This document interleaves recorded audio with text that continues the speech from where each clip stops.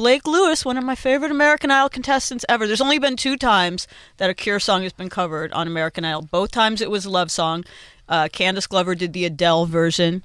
And Blake Lewis, he's a huge 311 fan. He did your version. He did a What do you think of that? It was an exciting time. And he did All Mixed Up by 311 too on the show, which was like, and then Ryan Seacrest really wanted to talk about 311 for a while, so we actually got the Idol bump right after that.